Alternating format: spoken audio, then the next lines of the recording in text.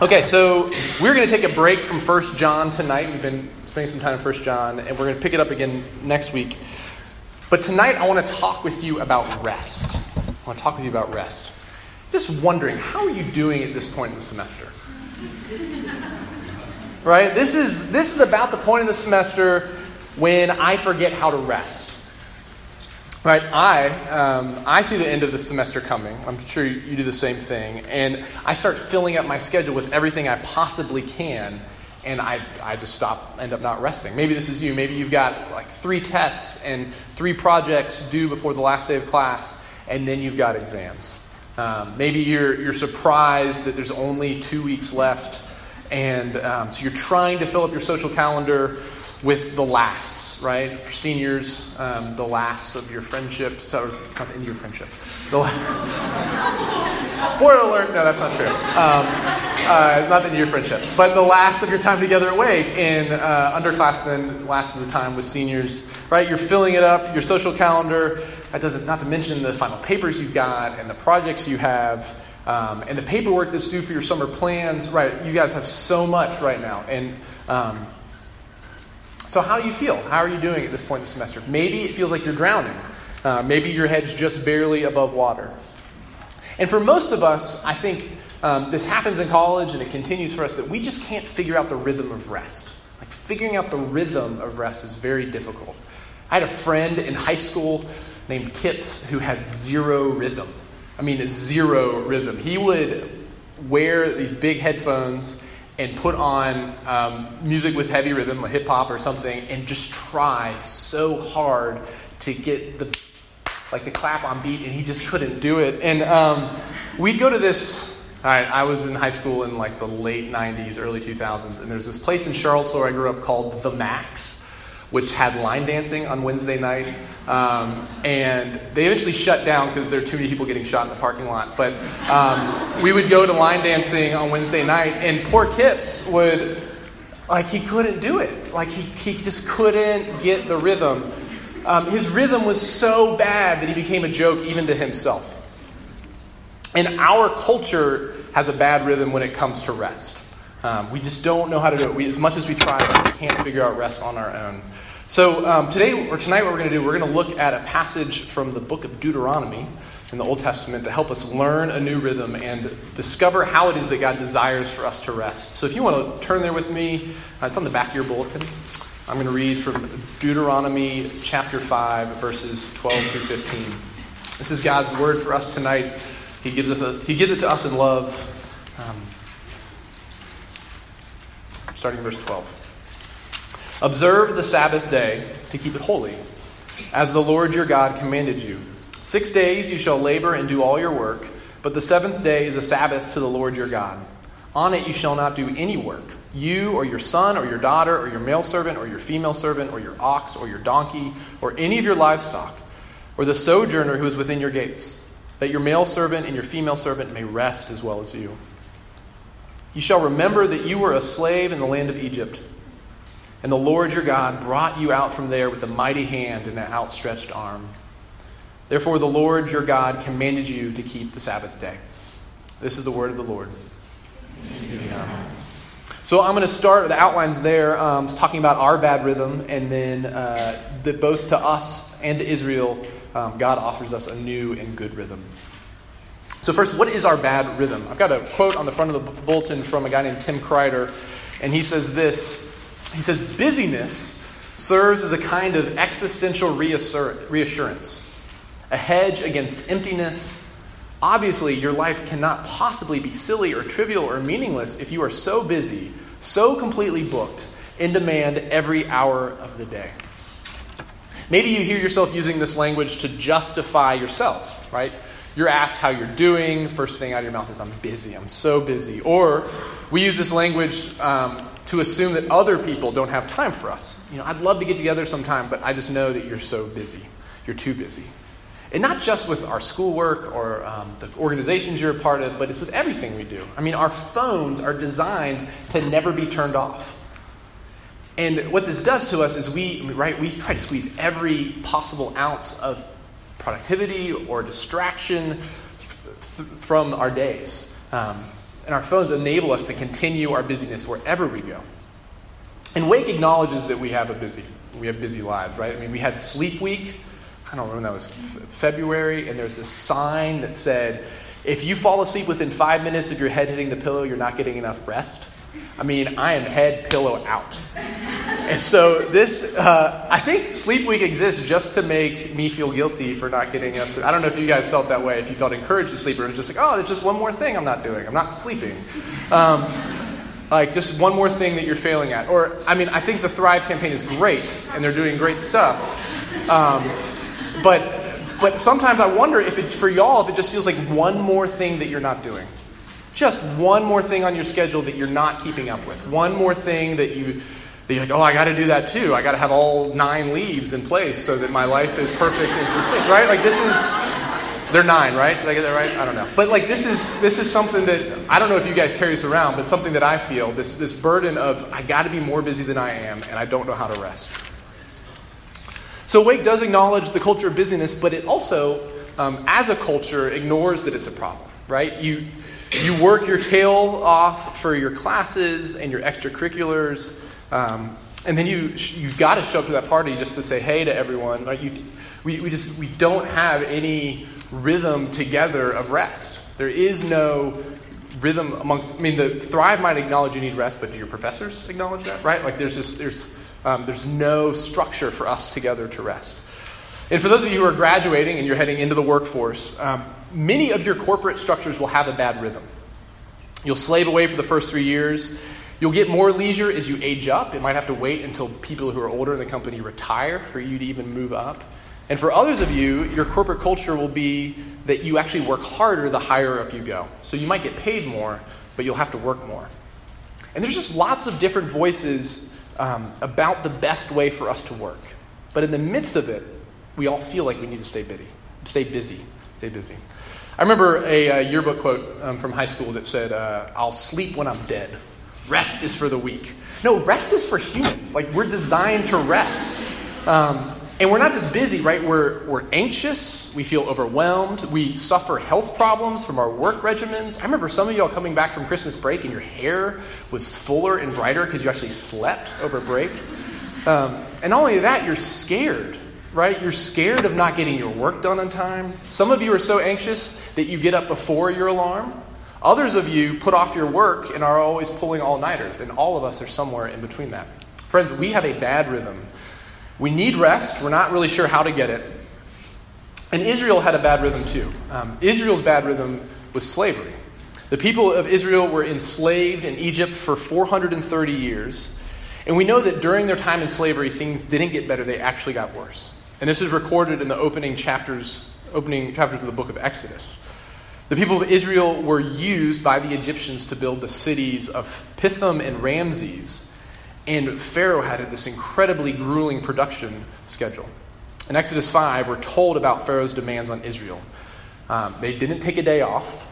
Their supplies for making bricks were taken away, and they're expected to make the same amount of bricks without any straw. Then when Moses asked for permission for them to take time to rest and to worship, Pharaoh increased their workload. Their production schedule was sped up. Not only were they expected to make bricks without straw, they were expected to do it faster than when they were given the proper materials. And they were mocked. They were called lazy. They were told that God's call for them to rest was a lie. Israel worked as slaves for 430 years. 430 years. All they knew was slavery. And they had no concept of a day of rest because no one had ever experienced it. So to both Israel and to us, God gives us the gracious gift of Sabbath. Sabbath is a good new rhythm. So what is Sabbath? Simply put, Sabbath is a structure of 6 days of working and 1 day of holy rest. And specifically today, I want to talk about the purpose of Sabbath being twofold. Sabbath for proclamation and Sabbath as protest. So first, Sabbath is proclamation. In Deuteronomy 5, Sabbath is given as part of the covenant that God made with his people after he rescued them out of Egypt. It's the fourth commandment. It was given to Israel to proclaim God's work of redemption. If you look at verse 15 with me, it says this: God says, "You shall remember that you were a slave in the land of Egypt, and the Lord your God brought you out from there with a mighty hand and an outstretched arm. Therefore the Lord your God commanded you to keep the Sabbath day." God is calling Israel to remember both their slavery and to remember God's work of delivering them from that slavery. Sabbath is a day to remember God's deliverance of Israel. And we're told that they were delivered by his hand and his arm. So his mighty hand, this is how God displayed his power over Egypt through the plagues. And the outstretched arm, this is speaking of God reaching out and rescuing them, pulling them through the Red Sea, pulling them out of Israel, out of Egypt, out of slavery into the Promised Land. God commanded his people to rest and to tell one another why they were resting. They were to tell one another, we rest because we were slaves and God has rescued us. And as Christians, we're called to do the same thing with the Sabbath. The Sabbath is the day for us to proclaim the work of redemption that God has worked for us in Jesus Christ. So on Sunday, the church gathers for worship to proclaim together, to proclaim to one another, to proclaim the depths of our own sin, our depravity, our helplessness, and the beauty and the glory of the grace of God for us in Jesus Christ. When we confess our sin together and worship on Sunday morning, we don't hear, "It's okay, it's not a big deal." We don't hear, "Don't worry about it." We don't hear, "Just don't do it again." But rather, we hear assurance. We have confidence, this promise of our forgiveness in Christ. It's because the church looks to Jesus' death and his resurrection and says, that is our rescue. The Sabbath is for proclamation. So when you go to worship with other Christians on Sunday, you are proclaiming God's grace to yourself. You're proclaiming God's grace to one another, and you're proclaiming God's grace to the world. But outside of Sunday morning worship or Sunday evening worship, how do we proclaim God's grace in our rest? One pastor named Eugene Peterson says this. He says, "Sabbath is for prayer and for play, and together Sabbath is for prayerful play and playful prayer." Prayerful play and playful prayer. So how do we do this? He says, watch children. Just watch how children do it. He says, children do both all the time, showing that playing and praying are not alien habits that we have to acquire, but rather the recovery of something deeply essential within us. Prayerful play. What does this mean? This means that our play on the Sabbath somehow tells the story of God's grace. We play because God has given us a day to rest. So, play together. Go have a picnic on the quad, or go to a park, or bring a ball to Ronalda. Go rest from your work and play. And then tell each other the story of redemption. And this is how we celebrate what God has done for us in Christ. We rest. So that's prayerful play, and also playful prayer. Playful prayer. I have an incredibly awful, embarrassing memory from one winter about 9 years ago. I was in seminary. I was trying to make sense of how to keep the Sabbath, and I was a total jerk about it. Mary Clark and I were living in this house in Richmond that didn't have insulation when we bought it, and so we would keep our heat at 58 degrees in the winter. That was warm, keeping it warm at 58. And so we're in this cold, drafty old house in Richmond, and it was Sunday, and I told Mary Clark that we needed to pray. And so I stayed downstairs and she went upstairs, and I forced us to have private devotions. How ugly is that?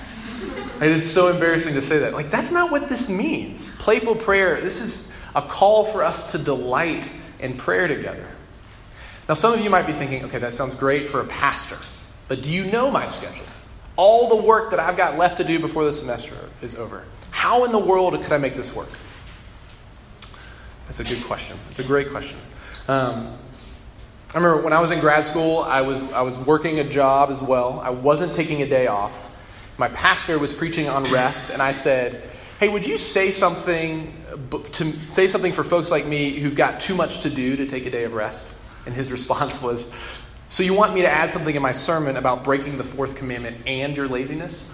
And so in response to that, I started taking a day of rest. He shamed me into rest. And actually what happened was I didn't fail out of school. I actually started doing better because it forced me out of my laziness and my procrastination.